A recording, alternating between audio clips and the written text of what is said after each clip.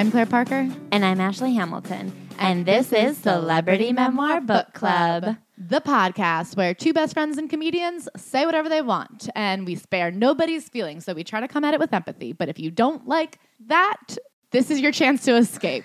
If you want to know what is inside of a celebrity memoir, and only what's inside of the celebrity memoir, you could read that memoir. But if you want to know what's inside of it without opening it, you're subject to our opinions. And they're coming. They're coming at you like a train. A train that burst through the screen, and everyone in the theater was scared because, baby, we are talking about the early days of television. Yeah, this is that 1930s tragedy where all of those theater goers died from a train onslaught. I think they call it the trolley problem.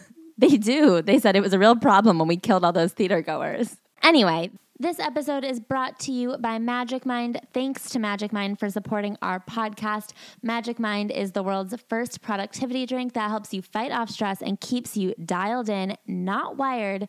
Go to magicmind.co/worm and use the code WORM at checkout for 20% off. Amazing. And as always, if you want to see us live, we have a weekly Thursday show in Williamsburg, 7 p.m. at Nikki's Unisex. We also sold out our first ever live show, also in Williamsburg. We will be coming to other towns soon, but we still have standing room available. So if you want to come the day of, there will be standby tickets to purchase at the door. We're so excited to see you. And also, of course, if you love this podcast, we really, really, really appreciate 5-star reviews. And I will be thanking our 5-star reviewers at the end of the episode. And if you just want to connect with your fellow worms, we've got the Wormhole on Facebook. Just look up the Wormhole. It's a closed group, but we accept everybody. Yes, and it's also linked in the show notes. I honestly love it there. There are some really fun conversations about truly every single topic under the damn sun. And now, Ashley. Yes, Claire. Without further ado, what would you have called this last week in your memoir? I would have called it The Dog Days Are Over. Or are they just beginning? What does that phrase mean? It's a bad thing. I feel like it's tricky because your dog days are your best days, but most people's dog days are like bad. Okay, so the bad days are over because now there is a dog in my life, and her name is Bug, and she is the tiniest, squishiest bug that anyone's ever seen. I like to come in the morning when I let her out of her crate. I say, God, there's a bug in my house. She laughs.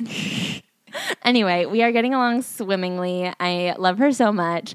I do feel an intense longing in my heart. Every time I'm away from her, I want to just die, but I can't die because I had to come home and take care of her. If I die out in the street, then no one will be home to let her out and do the bug joke that she loves so much. And okay, I read this article about not giving your dog separation anxiety, like things you can do to make sure your dog doesn't get separation anxiety. So I've been trying to leave her for a couple hours each day, but I have separation anxiety. I get the sweats when I'm away from her. I'm just like, for the love of God, she needs to like come in and give me a treat to let me know she's okay. Anyway, Claire. Yes. If you were to describe your last week's memoir chapter, what would you title it? Bangin'. Ooh, you getting fucked? I feel like I also became a mother this last week, just like you did, but to something much more time-consuming, which is I got bangs. Yeah, that is harder. I will say Layla Nations cuts my hair at Cutler in Williamsburg if you're looking for a hairdresser, and she does a really good job every time, I think. And if you think my hair looks like shit, then I guess, sorry. I think your hair looks really nice. Thanks, but I will say they're actually not, like she cut them and they just dry the way I want them to. Wow. I feel like really proud of myself because I have a big forehead. That's just my cross to bear, and it's really tough, and it's why my life is harder than other people's. I will say I think it's like a cross that you built. I don't know how to explain it. Like, I don't think that you have an alarmingly big forehead by any means. Like, you definitely don't have a forehead that, like, stops me in my tracks, and I think, like, my God, that's a forehead. But you talk about it so often that I know of you as someone with a big forehead. Anyway, people have always said, well, why don't you just get bangs to cover it up? And in my heart, I've been like, I can't get bangs. That would be lying. And I've had this like imposter syndrome fear that because I have this giant flaw in my face, I have to own up to it all the time. And then I always had this fear if I got bangs, I'd be like catfishing people IRL. And then, you know, I'd get married and have a baby. And then the father would look at the baby and go, where the fuck did this forehead come from? And this wasn't in the lineage. And I'd go, it was me. It's been hiding here the whole time, right in plain sight behind the bangs. You never looked behind the bangs. Like that woman whose head fell off when she took off her necklace. Yes. That'd be me with the bangs. I'd be like, I've been ugly this whole time. Your husband would fall off when you took off your bangs. But I finally said, you know what, Claire? That's a thing you made up in your head. It You're is. allowed to have bangs You are allowed to have bangs. Just like men are allowed to have beards. God, the hypocrisy. I actually don't think they are if they have a wheat chin. See, I'm living, like, I do stand by what I believe. But I think I looked at Dakota Johnson. I was out in LA and a lot of the girls had bangs. And I just said, I'm going to go for it. And when I meet somebody new, I will just explain to them the forehead situation. And it doesn't have to take up a ton of time. It's okay. Anyway, I just feel like the bangs are new. It's completely changed who I am as a person. Anyway, should we get into this week's episode? You guys, this week we are going back. And when I say back, I mean way back, okay? We have talked about a number of celebrities on this podcast. We've talked about reality stars, television stars, film stars, musicians. Have we ever talked about someone who was around before all of that? Before music had ever been laid to the radio. One guy banged on a pan and was like, is this something? And everyone was like, no. Pause it. Let's wait till there's strings.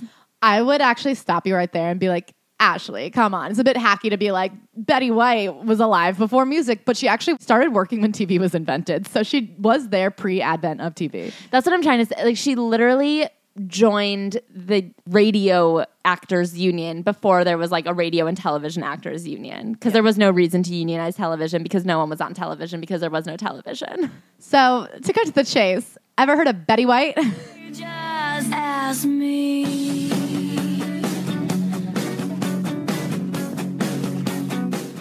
Betty Marion White was born January 17th, 1922. She was not born in LA, but she was raised in LA. She graduated from Beverly Hills High School.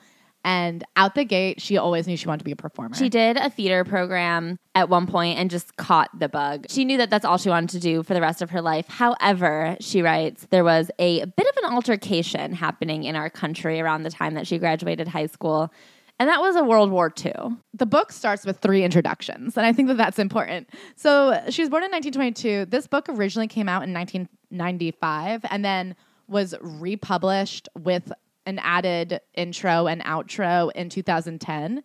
And even that didn't carry her through the end of her career. I mean, she just had to keep going back in and being like, by the way, I'm still working. It is so interesting to me that she just republished this book instead of writing a second book. I feel like her career from 1995 to 2010 even, I mean, obviously further than that, could have been its own 3 more books. I mean, she really does say, introduction to this edition.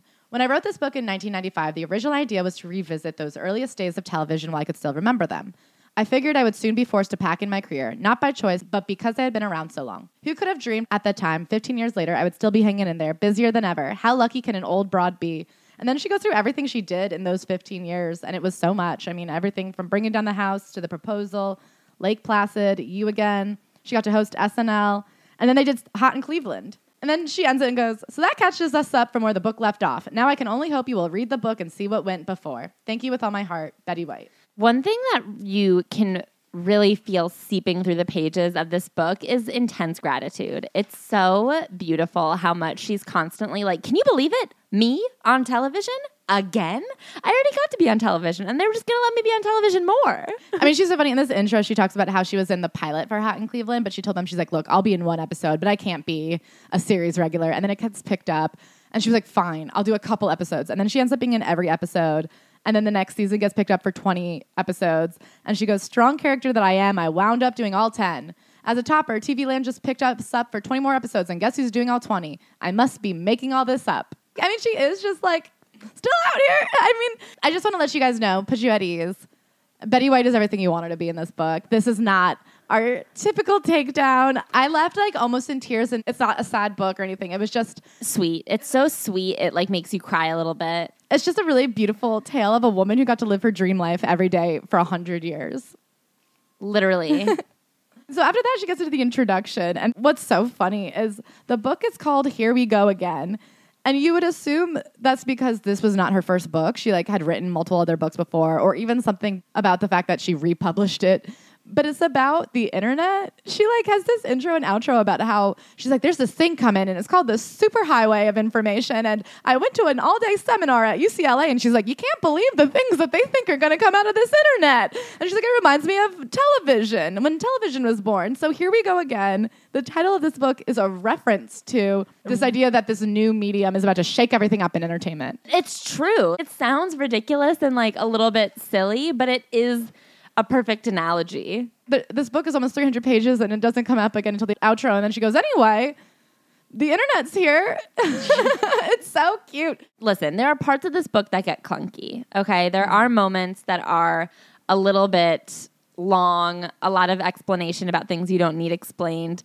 And it is one of those things where it's like, just shut up and let your grandma tell her impressive stories. She has experienced so much, and she is gifting you with this information. You will shut your mouth and listen. And a lot of it is fascinating, but there are definitely parts where I'm just like, all right, thank you. So that's the intro. And then there's a third intro called the Before Word, where she talks about her upbringing. And basically she just says, as an only child, I lucked into the best parents ever invented. They adored each other, and perhaps I should have let them enjoy that a little longer. But through no fault of my own, I showed up 11 months to the day after Tess and Horace White were married. They didn't seem to hold it against me because they made me very welcome and dealt me in on everything from the very beginning. So she talks about just like, she had a great childhood. She loved them so much. She wanted, when she graduated high school, to become an opera singer. But she's like, unfortunately, my voice would not let me. And she's like, I thought I could kind of beat it into submission. And she's like, nope, it turns out you can't. And then, like I said, World War II happened, so that took up some time. It was one of those moments where, I don't know if you guys know about World War II, everyone kind of had to get involved. For 4 years, she worked with the AWVS, which is American Women's Voluntary Services, and she worked with the troops stationed by LA. She had a long-distance beau that she broke up with via Dear John letter, and then she married some other guy that I just looked up. She doesn't name him, but his name was Dick Barker. They were divorced in 6 months. Looks like she was barking up the wrong dick. But that kind of turned her off marriage for a bit. She continued to pursue her acting career. She found this acting troupe in LA for $50 a month. And you would pay for this acting workshop, and then you could audition for their plays. And so she did the workshop, she auditioned for the play, she got a role, and then they said, next month, we want you to come be in the play, like next month's play, and you don't even have to pay for the workshop next time. And she was like, oh my God, can you believe it? They were going to let me work for free.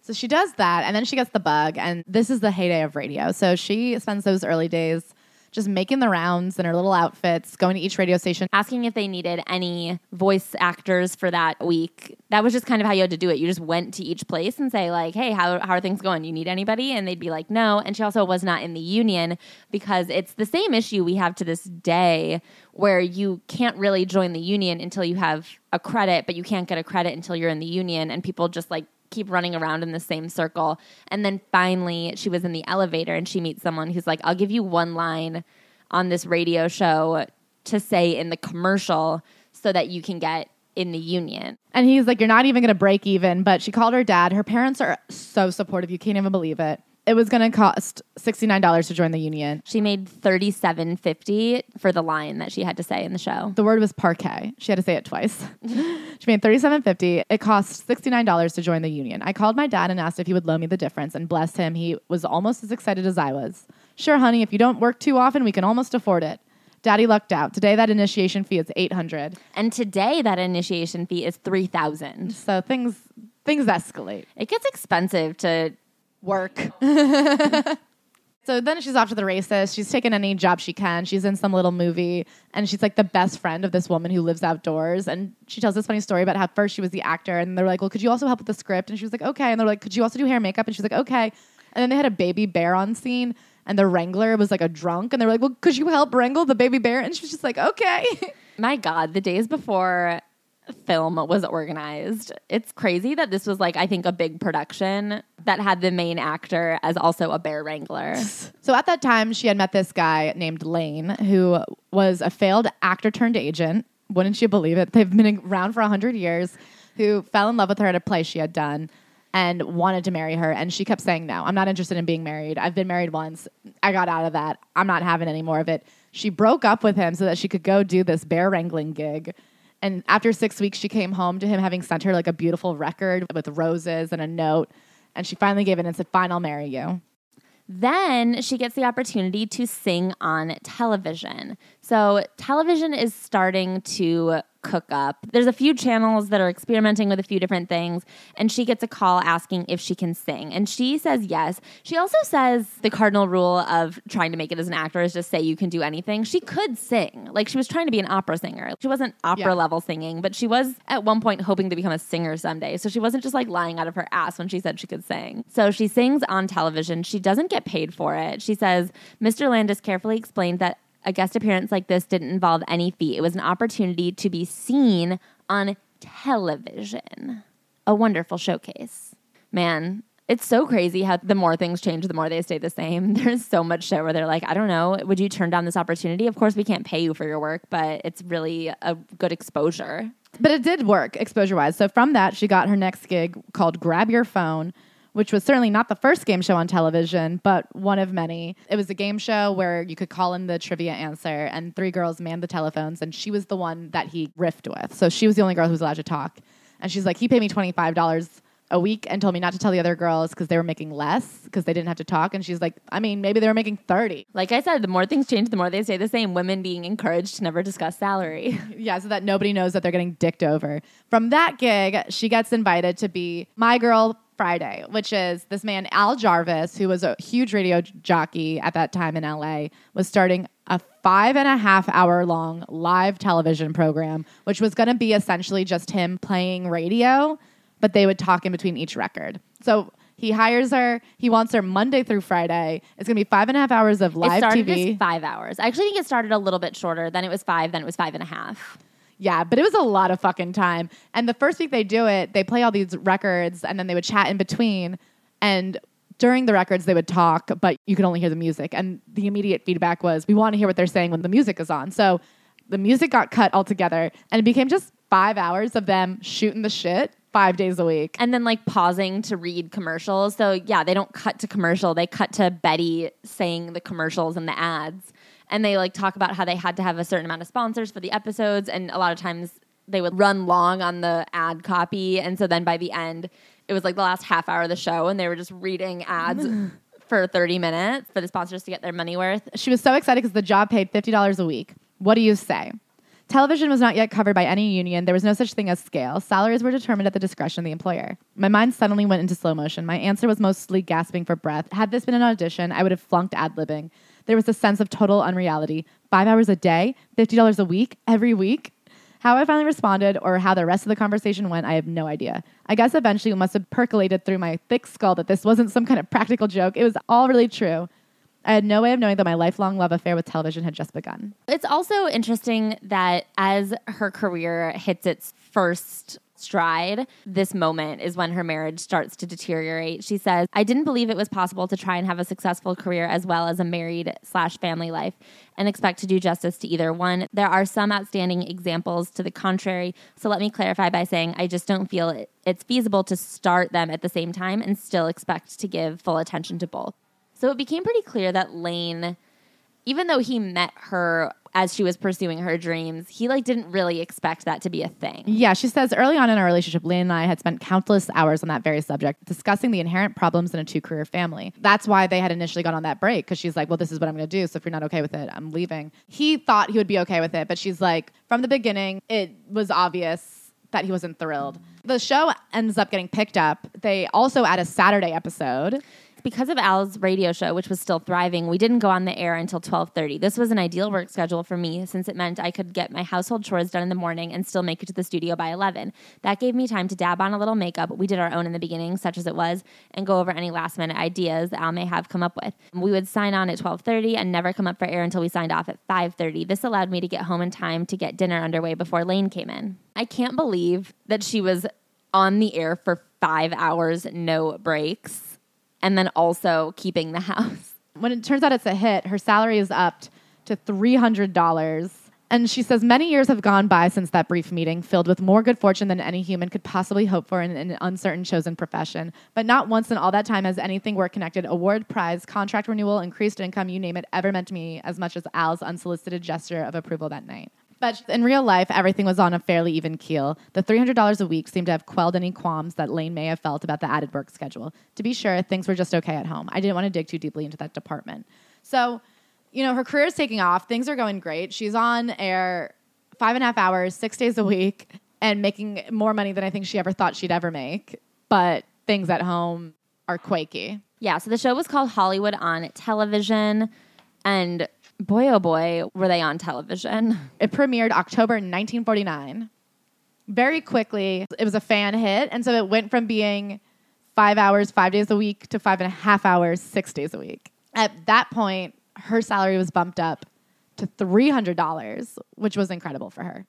Yeah, she says that she was brought into a meeting that she thought she was going to get fired in, and she was like, all right, I'm not going to cry, I'm not going to cry, I'm not going to cry. And then they told her that her salary was being bumped up from $50 a week to $300 a week, and she cried. And she says, people go, wasn't that exhausting? And in all honesty, I have to admit, no, it wasn't at all. Another really funny anecdote that she throws in here, because she was the one reading all the ads during the Hollywood on Television show, she would like sell herself on all of these products. I was worse than any classic pigeon I would buy from myself. No discounts, mind you, full price. You know what it actually kind of reminds me of? What? Instagram or like TikTok celebs. Yeah.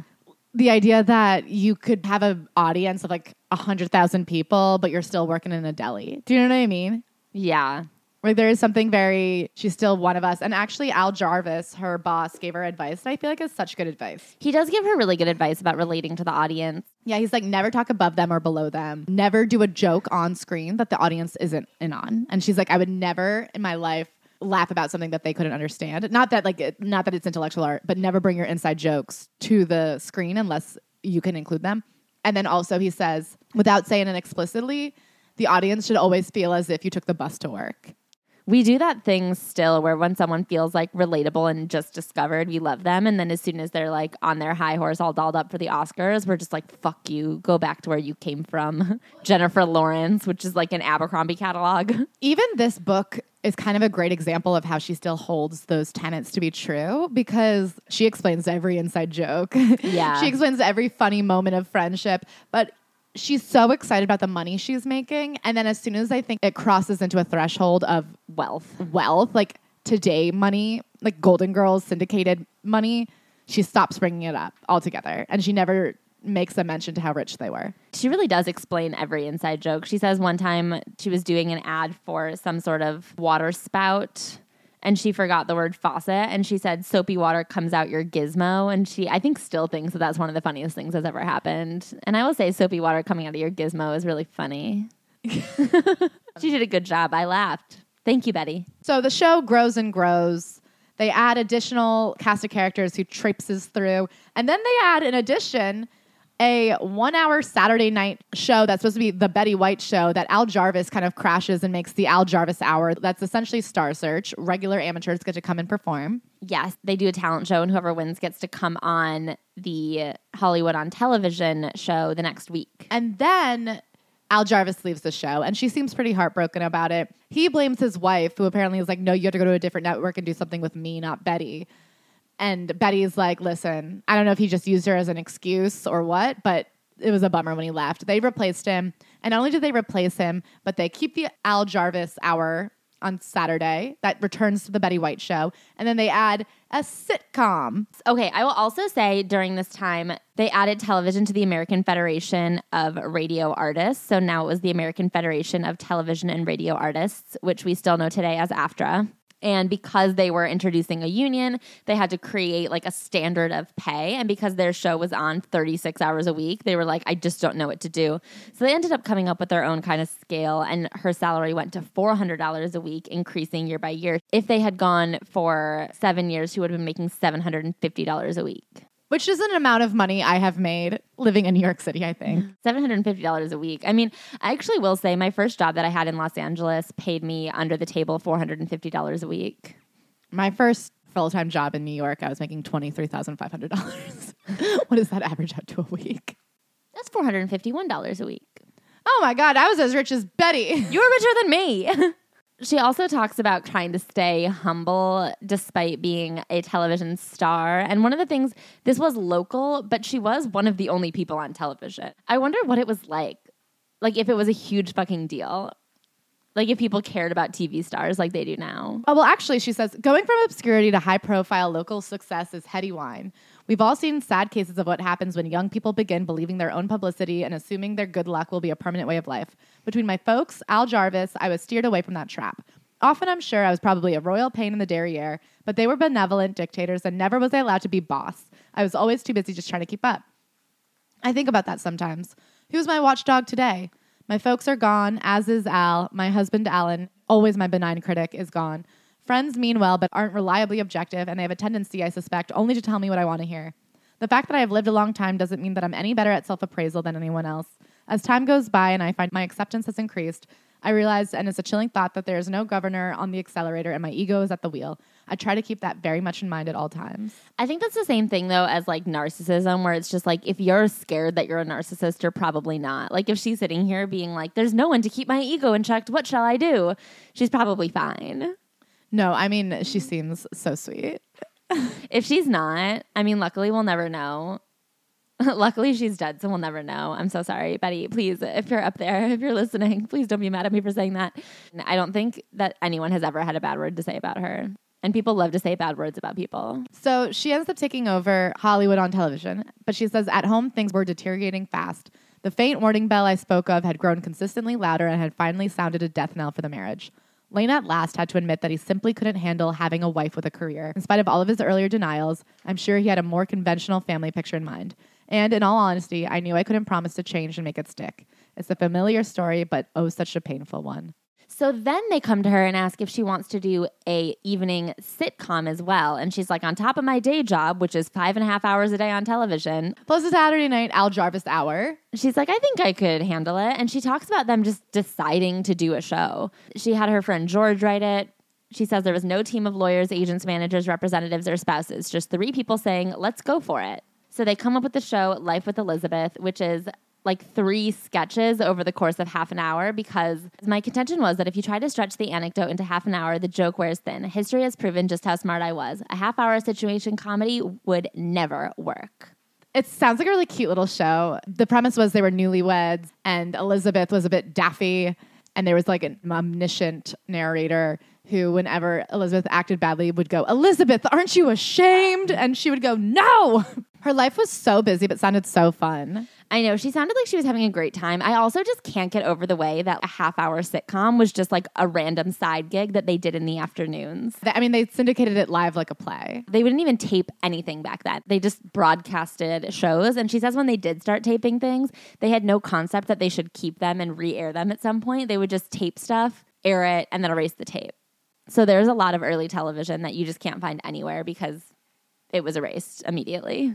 So eventually, Life with Elizabeth gets syndicated and moves to NBC. Yes. They cancel Hot and give her The Betty White Show, which is going to be a half-hour show every day, 5 days a week. And then NBC goes, if I thought I could bear the strain of doing a half-hour sitcom with a half-hour show every day. And she goes, well, after doing 5.5 hours, 6 days a week for 4 years, I wondered secretly what I would do with all the extra time. She also is one of the early days stars on the Hollywood Walk of Fame. She says they just gave it to her, unlike today when you had to pay $3,000, which today... It's $50,000. I feel like today someone who is successful enough to get that start, $50,000 is like a drop in the bucket, but it still feels weird that you really have to like shell out a fuck ton of money for your own honor. The Betty White Show was essentially a daytime talk show. They had variety acts, they had music, they had sketches, they had whatever she wanted. And it seems like it was just so much fun. She would wake up at 4:15. Her parents would wake up with her every morning, make her breakfast. Because she had gotten divorced, she moved back in with her parents in Brentwood. So they would wake up, give her breakfast, drive her to work, and then her mom would go right back to bed.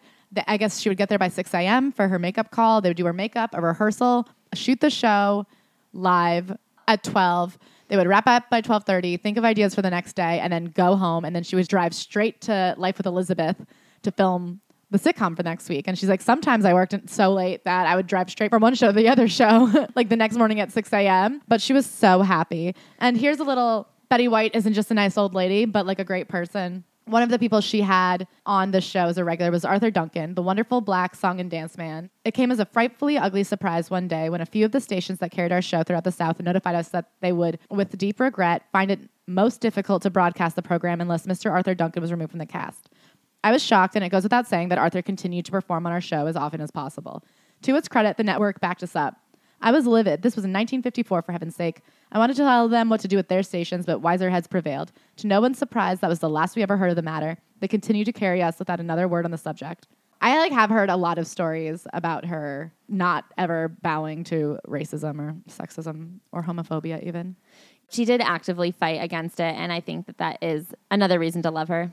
Eventually, unfortunately, the Betty White Show too, because the first one had turned into the Al Jarvis Hour, got moved to 4 p.m. to try to help some other woman whose show was failing. Nobody could find her. They moved her back to 12:30, which was like closer, not the right time.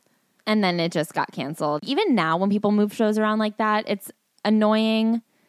But luckily, people stream most things, so it's not that big of a deal. I think that in those days, to move a show around, if people know what time they're turning a show on and they turn the TV on and it's not there, like then they're just not going to watch it she's anymore. like, people liked eating lunch with me. Things haven't changed. The networks are still playing with their programs like Chessmen, and many a successful program has been moved only to go down in flames. I'm sure it is a necessary evil from the network standpoint, and once in a while it works or they wouldn't keep doing it. She also talks about when they went full color in the 1960s because NBC wanted to sell color televisions. RCA, the company who made the color televisions, owned NBC. Yes. Very synergy. The three heats. Getting the Betty White show canceled, she says it was her first brush with the classic showbiz rejection syndrome, but certainly not her last. She ends up taking up a kind of residency as a parade announcer at the Tournament of Roses for the Rose Bowl. And this is interesting. I think that she had a very broadcasty career back when that was kind of the only thing that was an option. I mean, she was doing a talk show. She was hosting parades on television. That was like a very Katie Couric vibe. And then she ended up getting offered the Today Show. But she turned it down because she didn't want to move to New York. That's fair. The job ended up going to Barbara Walters, and she is very kind about Barbara Walters in here. And I don't think Betty White wanted to be a serious interviewer. She likes to be interviewed. She likes to be interviewed, and she loves to do goofy bits. She's more of a goofy bit doer than a interviewer. Next, she has a syndicated show called Date with the Angels, the premise of which it's like a woman who reimagines all of the embarrassing situations she gets into. I mean, there's very little extras in here, I'd say. It's a pretty firsthand, almost Wikipedia-esque account of her life. I mean, when sad things happen, she says it was sad. When happy things happen, she says I was happy. But she doesn't get super into the nitty-gritty of it all. The one place I notice somewhat of a passionate opinion comes from she must have been getting attacked in the 90s for not being feminist enough. Because she makes a couple comments about it. She explains the scene where she goes to a fancy man's party and makes a fool of herself and is so embarrassed. So her character reimagines the whole thing where she's like the queen of the party. And she says, the only reason I bothered to go into such detail about this ancient history is that not having thought about it in a long time, I was struck with how the exact same show would be perceived in today's climate. What a classic feminist statement of empowerment. In truth, all we were doing at the time was trying to be entertaining, with no hidden agenda whatsoever. Can you just see trying to convince some future student of television of that, as he or she is busy reinterpreting our motives according to current experience? Yeah, I think she does feel really defensive about this concept of like whether or not she was a feminist trailblazer, which I think simply by existing and having this life in television and this life that wasn't led by a man, she did. By virtue of being who she is, she was paving the way for a lot of careers. But because she wasn't standing out there being like, this is what a feminist looks like, people don't count it. Yeah, she goes, we had never heard of feminism or empowerment. Vicky was simply reacting as any red-blooded American wife would in the given circumstances. I think what I get from this book is that she felt resentful. I mean, later will come up where she's actually questioned and accused of holding women back for playing such stereotypical female tropes, which is like crazy. Because, I mean, here she is in the 40s, twice divorced, living at home, living her dreams, pursuing her career and succeeding. But I think she feels resentful of being told how bad she had it.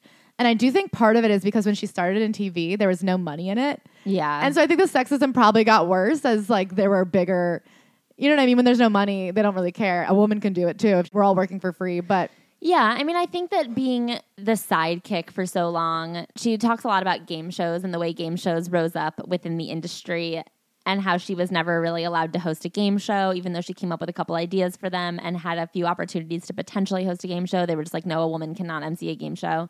And I think that there are moments that looking back, it's like, yeah, was that equality? No. Was it progressive for that time? For sure. Like there was no one on television. So when she was like, what should my place be on television? She just was on, and that was a huge victory. And not because she was a woman, just because like not a lot of people were on television at the time, and she was one of the more prominent people on television, and she happened to be a woman. I guess by current standards, it's like, sure, maybe she could have fought harder to have the Betty White show be the Betty White show instead of the Al Jarvis hour, but also I don't know, she was on television like 40 hours a week. I think at that point he had 20 years of experience on her. He was already a very famous Exactly. radio jockey. I do think she feels angry at being told her life was bad in any way or that she was mistreated because she was, I mean, for the creation of Life with Elizabeth and Date with the Angels, she was like a full equal producer. It was her production company that was named after her dog. Anyway, all that to say is the Date with the Angels, it turned out it sucked. It got canceled season 1 and they had to keep tweaking it and tweaking it. And at some point they still had 13 episodes left and what they were doing did not work at all. So they changed it to the Betty White show for a third time. And they brought in all the old cast of characters from Life with Elizabeth and all the other things that had worked in the past when they syndicated that. Then she's kind of without a job again. She goes on a game show circuit. That's just like a huge thing. You could just kind of spend a ton of time going on a fuck ton of game shows. She does take the time to explain almost every single game show, which I don't think we super need to get into. But it is a so in the 50s, there was like game shows everywhere, and it was a celebrity paired with a rego or a rego on a team with a celebrity. But people just love to see celebrities compete and guess words and do whatever. And she would like fly to New York for a night, do 2 or 3, go out all night with her friends, laugh. It was so much fun. I mean, it sounded like the dream. She would go, she would know everybody. And she talks about how this didn't feel like honest work. She was like, since I didn't have a day job, it just felt like I was partying. Like the fact that she was flying across the country to work so consistently, she was like, this just didn't really count. I mean, one of those nights she goes, she did a game show and then she does the Tonight Show with Jack Parr, who loved her. He invited her out for drinks afterwards. This hot, celebrated veteran named Phil Cochran was in town. They went to watch jazz. They went to music clubs. They went dancing. They ended the night like eating hamburgers at PJ Clark's until dawn, she said. And then that guy, she ended up dating him for 4 years. And then she just got right back on a red eye, went back to LA. Like, what a fun fucking life. Could we do the Tonight Show and then party all night and eat hamburgers? I know I couldn't party all night, but I would meet you in the morning for like a breakfast burger. What if we did the Tonight Show and then I went out and then we met up again at 5 a.m. for hamburgers? I would love that. That'd be so fun. She ends up dating this guy, Phil, for a while. And she also talks about, as Ashley said, game shows were huge back then. And they ended at the end of the decade with the big game show scandal, where it turned out that a lot of the game shows were cheating because you would follow somebody week to week, much like Jeopardy. And obviously the ratings went up when somebody had a compelling storyline and was charismatic and was on a roll. And when it came out that these people were being fed the answers beforehand, scandal arose. Scandal. Anyway, she also gives us a lengthy overview of a show called Password, which she really admires. It was invented by a guy named Alan Ludden. More on him later. She also gives credit to Julianne Griffin, who was married to Merv Griffin, who you may have heard of. He invented like every game show for a while. She was the person who came up with the idea for Jeopardy, whereas she was like, why don't you flip it around and give the answer and make them come up with the right question? And she also wrote the Jeopardy theme song. Okay, so back to Alan. She ended up doing a play one summer that Alan Ludden was in. Phil was like, I do not like that guy. And she was like, what the hell are you talking about? Everyone likes that guy. But Phil sensed that there was a spark between them. Alan was a bit in the dumps because his wife had just died. Can I just say she really does have my dream life? And that just like every season she's doing something different and cool. She's like, oh, I don't have a job right now. I guess I'll just fly to New York on a red eye every other week, do a bunch of game shows, late night shows, party with my friends, and then go home. What am I doing this summer? I don't know. She's like, I'd never been to Maine, so I went and did the play circuit in Northeast one summer. Like, what a fun way to live, to just do whatever you want all the time. It's the dream. So she starts seeing Alan a little bit, and she's also seeing Phil still. Phil had asked her to marry him once, and she was just like, no. And he was like, okay, well, you said no, so we're not going there again. And she says, I continue to see them both without getting heavily involved with either one. We were all being so terribly civilized. It was almost funny. I do think that she's implying that she wasn't fucking. They were really competing for her affection. She says that one weekend in New York, her mom came to visit and they spent the weekend just like trying to impress the mom. She says, my mom had never been so spoiled. If Alan got tickets for a show one night, Phil saw to it that he got better ones the next. The same with top restaurants or special day trips. I was just along for the ride. Eventually she realizes she does like one more than the other and she has to call it off with Phil. She says she loved Phil, but she was in love with Alan. Phil flew home to Erie. Before he left, he said, you may change your mind one day. You know where I am. It was straight out of one of the old movies, as was the whole situation, which should have struck me funny. It didn't. So she gets right on a plane, lands in New York City, and there's Alan waiting for her at the gate with like a whole weekend planned. Yes. He asks her to marry him a lot, and she always says no.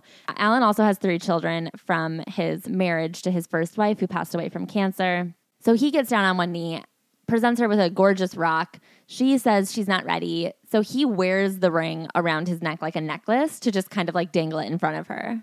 Finally, they get engaged. A telegram arrived from Phil. One word, ouch.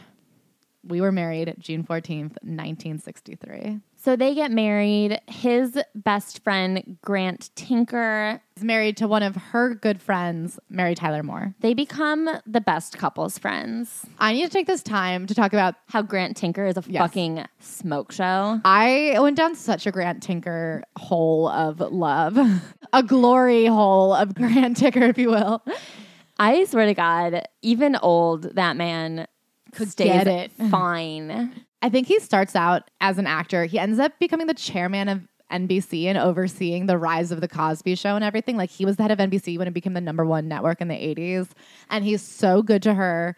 And he's so good looking. And he's so handsome. And he was married to Mary Tyler Moore. You guys, maybe we'll do like a Grant Tinker roundup on the Instagram. He's so fucking hot. I'm in love with it. And I'm not like somebody who likes an old man, but he could. Oh my God, he stayed hot for so long, and they didn't even have sunscreen back then. He had like a real Brando vibe. He like reminds me of like Gregory Peck. Do you know what I mean? He just has like that classically handsome with like a dash of Paul Newman in him, just like that old school class act. Like, I don't call anybody a class act, but I'm like, God, what a man. A man that knows how to make a salad dressing. Yeah, I mean, her and Alan Ludden, the man who invented password, had like a lot of famous friends. They were also best friends with John Steinbeck and his wife Elaine. They were really good friends with Fred Astaire's daughter, Johnny Carson. They were close with. Everyone that you've heard of, they knew well. And all they ever did was go out to dinner and have fun. It just seems like the most fun life. They're always at dinner parties and restaurants and vacations and traveling together. Despite refusing to move to New York to do the Today Show, she just absolutely did not want to move to New York. When she marries Alan, because he has 3 children, she does pick up and move to New York for him. She's not working on anything specific at the time. She's honestly just flying to New York all the time to do game shows, so it makes more sense for her to be in New York anyway, and they move there. Eventually, Password winds down, and he makes the call that they should maybe move to California, and she's stoked on it because she's a real California gal. While they were still living in New York, though, her dad got sick. Her mom also caught that same sickness. She flew out to California to be with them, brought her dad home from the hospital, and then he passed away at home almost immediately. He had been discharged and I guess was just not actually in good shape. Kennedy was shot that same week. It was just a real 9/11 of events. Sorry, but Stormy just released the name of her baby. Stormy had a baby? Stormy baby? Do Okay, what is it? you want to guess? It's an alliteration. It's a word that starts with W. Windy? No, it's a boy. Oh. Watson? It's an animal. Walrus? Wolf. I'm going to save this audio. So after her father passed away and Password wrapped up, they decided to move back to California. And she is very careful to be like, it wasn't even my call. It was the right decision for all of us. And it was Alan's idea. She also has this really sweet passage about being with Alan through the death of her father. He caught a cold flying home after the first time they had ever come to visit them at their house in Briarcliff Manor, which is in Westchester, New York. It seems a strange context, but it was during that suspended weekend that it became clear to me what marriage is all about. An incredibly slow study, I came to realize that Alan and I weren't two separate entities. We were together, sharing this grief, trying to comfort others. It finally penetrated my thick skull that we were a unit. From that day forward, any problems we had, and there were some, came from the outside. At long last, he had taught me to stop running. I think it's really beautiful that she finds this love in a fairly non-traditional way, honestly. I mean, she'd been married twice. He had been married and had 3 children. I think the way their family came together, especially with her realizing what marriage entails, is really nice. I think that she was from a time where you just like are supposed to get married. So she did, and she just kept not liking it. Until Alan. So they moved back to California, and she starts doing another talk show called The Pet Set, where she interviewed people and their pets. Can I say this is an incredible idea? I can't believe how much energy she had to just keep on making shows. It's almost like she was taking Magic Mind. This week, we have teamed up with Magic Mind, and they are offering 20% off your order when you go to magicmind.co/worm and use the code WORM at checkout. You guys, I have been drinking Magic Mind in the morning with my coffee, and it is a game changer. I don't know how it works, but there are 12 functional ingredients, including matcha, nootropics, and adaptogens that basically all synergize with your insides and make you insanely productive. Magic Mind has a money-back guarantee, and they've been featured in Forbes. They were called Silicon Valley's new morning elixir, and it's just that little tiny sip that gives you an insane boost to your day. When you have one of those to-do lists that just looking at it gets you overwhelmed, a shot of Magic Mind just honestly is like a bullet to help you plow right through. You get so much done. You feel fresh. You feel alive. You don't get that wired feeling in the crash that comes with it. It was built to help creative people sit down and take all of those genius little ideas in your brain and make them a reality. With their money-back guarantee, any first purchase can be refunded, no questions asked if it doesn't meet your expectations. Go to magicmind.co/worm and use the code WORM at checkout for 20% off. One fateful day, she gets called to be a guest star on, you may have heard of it, The Mary Tyler Moore Show. So she is brought in to play Sue Ann, who ends up becoming an iconic guest star of The Mary Tyler Moore Show. It is just insane that she got a phone call to be like, hey, do you want to come be on one of the greatest shows of all time? And she says she almost didn't get it, that they had written the script, a sweet, saccharine, Betty White type character. Somebody was like, hey, why don't you just hire Betty White? And Mary Tyler Moore was scared because they were friends that if she came in to audition for it and didn't get it, it would be tough. And Betty's like, I don't care, just let me try.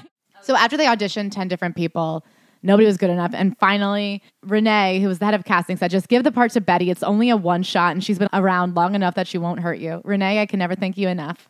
She ended up winning an Emmy for that role. I think more than one. I think she was nominated 2 years in a row. Yeah. And then she just talks about how incredible it was to make the Mary Tyler Moore Show together. It seems like never since and never until had they had such incredible chemistry. She said the final week of the show, everybody was just crying the whole time. And the writers couldn't even write the last scene down for fear it would be too emotional and set everybody out of sorts. That is so beautiful. Oh, and the first year she won the Emmy, Alan actually also won an Emmy for being the host of Password. So they won the Emmys together that year. I know. This is one of my favorite lines in the book. She says, we flew to Hawaii the next day for a week's vacation. We could have made it without the plane. Oh, they were flying so high. It's just the sweetest line. I was talking to my dad this morning and he asked if she had a ghostwriter. And I was like, honestly, I don't. I mean, she probably had like a heavy-handed editor helping her. I mean, I wouldn't say this book is so well written that like nobody. It's written. But that's as, what I mean. Yeah. It's like written as I feel like she would talk. I think she had a researcher. Yeah. My guess is she had somebody who like went through her IMDb and was like, "Do you remember this? Do you remember that? Do you remember this?" And I think she had somebody help her interview her own friends. I feel like she had someone write down all the bullet points and then she like made sentences around the bullet points. Yeah. After Mary Tyler Moore, she ended up becoming a staple character in that show. Mary Tyler Moore wanted to end the show after 7 seasons because her passion was dance. She loved to dance, it called to her. And they were doing spinoffs for everybody. There were a ton of spinoffs from the Mary Tyler Moore Show. They talked about doing one with Betty White's character, and then not all the spinoffs were performing that well. And they came up with a couple different ideas and were like, actually, what if we just do a different show with Betty White? So her spinoff was just another show. It was the Betty White Show, a fourth. I don't know if there's some sort of curse with being the Betty White Show, but once again, it got canceled after a season, but she was nominated for an Emmy for it, which happens to her twice. She's in 2 shows that by the time she's nominated for an Emmy, it's been canceled. I feel like that's not uncommon with television. She also says she became friends with Johnny Carson, and they would often do bits together, and her marriage to Alan was big in his monologues, and the jokes were always like, when Alan and Betty shower together, they play Password, or Betty and Alan threw a wife-swapping party and nobody showed up. He would often give offbeat examples of what an egghead Alan was and how square our marriage must be. But she took the joke. She's like, people would always be like, you must be so mad at him, or they'd be mad at him on their behalf. And she was like, I don't care. It's funny. I think that she just seems down as hell. Like, I think she's a good actress, and I think that she's just always ready and always willing to work hard, but I think she's up for anything. She does a couple bits with Johnny Carson. She ends up doing a lot of skits at the beginning of the show with him, as well as being a guest. She just comes on for random things, and some of them are insane. At one point, they do this dinner where they get washed away by waves, and she just is on Johnny Carson soaking wet. Like, she'll do stunts. I also feel like she just has such a gratitude for being in the game. Yeah. Like every year she's like, wow, I can't believe I'm still here. And so she's like, all right, if the way I'm in it is like Johnny Carson's teasing me on TV, great. Keep my name in your mouth. So around this time, they buy a house up in Carmel, and they find out that Alan is very sick. He's not feeling well for quite some time. No one can figure out what's wrong with him. And finally, he has a surgery to just see what's wrong. And they find out that he has really late-stage cancer that spread very far, and they give him a few months to live. This is the only story where Betty is like angry. She says while they were in the hospital, people kept coming up to her and being like, is that really Betty White? I mean, it's one nurse who is treating her husband who says, aren't you Betty White? And then later as they're leaving, the same nurse had the guts to shove a piece of paper at me saying, can I have your autograph? I hope I never again come that close to striking another human being. And she talks about how she can barely even watch doctor shows now because she thinks that that type of event would be like comedic relief, and she says the memory just makes her sick. It's really the only time we ever see anger from her, and it's one of the only fan interactions we get in the whole book. She just seems so grateful, except for that moment. She's like, what the fuck was that? Coming on the heels of the Tommy Lee memoir, I definitely think if you see a celebrity in a hospital, leave them alone. Yeah. It's not the time. They don't tell anybody about his stomach cancer. They want to keep it a secret so he can live as normal of a life as possible. But very early on the morning of June 9th, Alan lost the battle 5 days short of our 18th wedding anniversary. I mean, she goes into a period of mourning. Grant, the love of my life, was there and just treated her as well as could be. Alan was in downtown LA for the last 3 or 4 weeks of his life. And even though Grant worked in Burbank, he went to visit Alan every single day in the hospital. And Alan would say, what are you doing here, Grant? And he'd go, oh, I'm just in the neighborhood. He was like an hour away every day, but he would drive to see him. And right after Alan passed away, Grant went and spent the afternoon at Betty's house. And she said, I had no idea that morning he had accepted his role as chairman of NBC and that he had meetings to go to that night. And she's like, he came and did not make me feel stressed or hurried or anything. And later when she found out what had happened and how busy he was that day, Grant stopped me with, hey, if I can't figure out my own priorities, I shouldn't take the job. I mean, is that not the hottest thing you've ever heard? She says, the quality time that Alan and I had together, even after we became aware of what was in store, is something for which I will be eternally grateful. My mother had been given no such cushion. Many women aren't. And how she made it through with no warning, I will never understand. Tess and I were always inordinately close, and now, without talking about it, she seemed to have an uncanny sense of when to move into comfort and when to stay back and just let me put one foot in front of the other. That is just an unbelievable quality to have in a person. I think that that's one of the hardest, like second to being the one grieving is being close to the person grieving and like knowing how to be helpful. Yeah, her mom sounds like such a sweetheart, and she like ends up moving in with Betty because the two of them are just on their own. Yeah. So she jumps back into work after a period of mourning. She's in a show called Mama's Family, and then she finally gets on her third attempt the opportunity to be the first ever female MC of a game show. The show is called Just Men, and she tries to describe it. The format was 7 celebrity men, actors, sports figures, musicians, whoever, would write down their answers to a silly given question. For example, do you have a quick temper?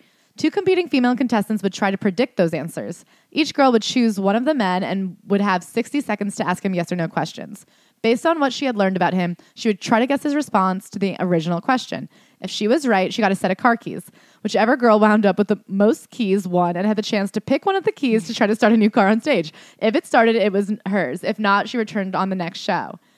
She goes, as games go, it was almost as absurd as it sounds, but the fun was in the ad-lib responses and the way the men reacted to each other. She said, the viewers were enthusiastic, but we lasted only 13 weeks. The reason we were canceled is funnier, I think, than the show ever dreamed of being. Grounded at home for a couple of days with a bad cold, the chairman of NBC had a chance to watch the show and absolutely hated it. That chairman, you will remember, was one Grant Tinker. So, I mean, I guess he's not perfect. He canceled her. But at any rate, we were off the air by the time I got nominated for an Emmy.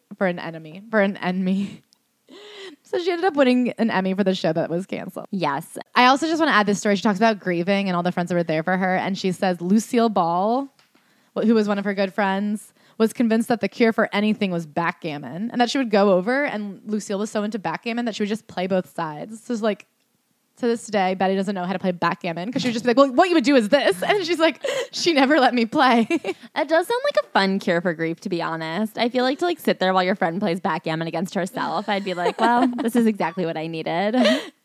Anyway, so tell them what comes next. Then a script comes across her desk for a little show called The Golden Girls. Ever heard of it? I fucking love this show. I mean, and it's so crazy it got picked up. And I can't, even back then, she couldn't believe that a story about 4 older women would be primetime TV. But she had originally been cast as Blanche the Slut. She was originally cast as Blanche the Slut, but then they switched her and she was so upset. She's like, I wanted to be Blanche the Slut so fucking badly, but they were like, you can't play another like man-hungry babe on television. Like, you can't do this again because everyone's going to think that you're like a real slut. And she's like, oh boy. That had been the basis of her character on the Mary Tyler Moore Show. So they switch her. She didn't know how to play Rose, but they said she is not dumb, just totally naive. She believes everything she is told, and in her innocence, always takes the first meaning of every word. And then it clicked for her, and she was like, okay, let's hit it.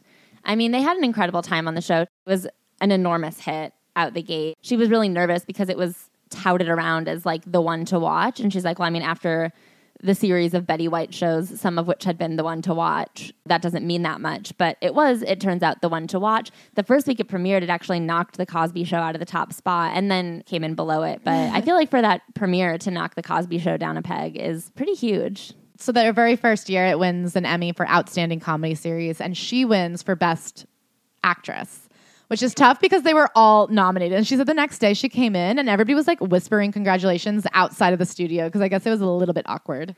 Yeah, and then over the next few years, they all got nominated for the first several years, and they all ended up winning a Best Actress trophy. And so then she said after that we would celebrate. It was not awkward anymore. We were all getting Emmys. It was fine. Eventually, the show came to an end because Rue McClellan wanted to move on. By season 7, which is understandable, she was like, I'm out of here. And it's funny because Betty's like, there was no thought of doing it with someone else or removing her. It'd be like a table with 3 legs. But then they go on to talk about how the Golden Palace was the concept of, well, we'll marry Rue off. And then... Yeah, they were like, well, we can't do Golden Girls without B. Arthur, but we can do a different show that is still golden and slightly different without her. Oh, yeah, fuck B. Arthur, I meant. Sorry. But then that show just doesn't go anywhere. And that's sort of where the book ends. It kind of wraps up with just her being like, anyway, back to that superhighway. I don't know. She's like, it's coming. We're on it. The info pike, if you will, is coming on apace, ready or not, and is enveloping us even as the arguments continue about how to handle it. The interactive highway is already here and represents the coming together of video, computer, telephone, and cable technology. Once the battle over turf rights are resolved or legislated, it's only a matter of getting access to enough homes to start making a difference in how we entertain, educate, and clothe ourselves. Or buy stamps, or get our news on demand, or order tickets. I mean, she's dead right. Or choose dinner from menus on request, or whatever we can dream up. Not just us. The race to hook up audiences to interactive TV is global. In Europe, Japan, and the United Kingdom, tests of systems are already underway. All right. It's so cute. It does remind me of like if my grandma went to like a lecture series and came out and she's like, this is what I learned. I mean, it's just very cute. You're like, you're right. She talks about how she, in interviews, is asked what she hasn't accomplished yet that she'd want to accomplish. And she said she wanted to do a great romance. So then she did a movie with Leslie Nielsen that was a romance. And then she's like, okay, and now I've done it. Now I've done everything I want to do. Yeah, she goes, so I got my love story. Now when an interviewer asks if there's something I haven't done and I always want to do, I can just say nope. I mean, may we all die with that. Like, I know. I just the fact that she's like, I did it all. And this was like almost 30 years before the actual end of her career. I love this part at the end. She says, if you're still with me, many thanks for your perseverance. This will be a good spot to tidy up loose ends and draw this epic to a close. I will stop, but some of the ends will have to stay loose as they are still pending. Soon I'll be going to Atlanta to shoot a Hallmark Hall of Fame movie, The Lost Valentine, that will finish in time for me to start the 2nd season of my latest series, Hot in Cleveland. And I was floored to learn that my Saturday Night Live gig has earned an Emmy nomination. This all sounds like such an ego trip, but please don't take it that way. I'm simply sharing my delight and amazement that I'm still being dealt in, and my gratitude for your support through the years has made it possible. As long as this ride keeps going, I'll be on it, and I hope you will be too. Now, I will let you up, and here's a promise. I will not write Here We Go again. Many thanks, Betty White, August 2010. So, do you have any final thoughts, Ash? I just think Betty White is a really sweet lady, but also a deeply impressive lady. And I am happy that we as a planet got to know her. Yeah, it reminded me of Elvira's, not just because it was like a woman, like an older woman writing it, but there was this sense of like, if you never stop fighting for yourself, there is happiness to be had. Do you know what I mean? And your happiness might not look like the picture of happiness that everyone assumes and has prescribed for like the general population. I also kept thinking about, when women don't want to have children and people are like, well, who's going to take care of you when you're old? I don't know. I think Betty White is such an example of a life filled with so much fulfillment and joy and love. Like this, I mean, we had to like drop them because they got kind of tedious, but it's just story after story of vacation with her friends, the people who were there for her, dinners. Parties, I mean, she just has so much fun and so many people who love her. I mean, the story about Grant coming every day to the hospital and being there for her when he died, when her husband died. Like she is just so loved and fulfilled and got to do everything she wanted. And it didn't necessarily include a husband or children. I mean, it did include, there was one husband that she like truly loved. Yeah, but like that wasn't necessary to the happiness. Yeah, it was like an added bonus once she had like figured out her shit. I don't know. She just like never took herself out and it kept working. And she never took anything for granted, which I think is really nice. I'm just like, I'm happy someone lived their dream life from top to bottom. Yes. All right. Well, thank you guys so much. I love you so much. I'll see you hopefully Thursday at Nikki's Unisex. And if not, thank you so much to our 5-star reviewers. Thank you so much to Claire Bear 1775. You are the cutest little bear, and I would let you maul my campsite any day. Thank you, Mochi 1017. What a delicious after dinner treat. Thank you. This is wonderful. It really is. No, you are wonderful. You really are. Thank you, Pope Francis. Listen, I don't know what popes do, but you've got my vote. Thank you, T Max 8. I am a motherfucking Maxinista for you. Thank you, Very L. Well, you are very W to me. Thank you, Tiger Lover 09. If you're a tiger lover, I'm a tiger lover. Thank you, Carol Eats Crayons. I would bake you a cake of crayons. Thank you, Ra 1246. I am cheering for you too. Thank you, Bob Sherman 3737. What about Bob? I always say Bob's great. Thank you, Olivia Shoulders. You have got the most perfect shoulders I've ever seen. Thank you, the Beeha. Listen, me and the Bay Hive are behind the Beeha. Thank you, Michelle Copeland 88. I would do a figure 8 for you. Thank you, McKin Meg. The people were begging for some more Meg. Thank you, Llama Del Rey. I hope you get plenty of hay for dinner.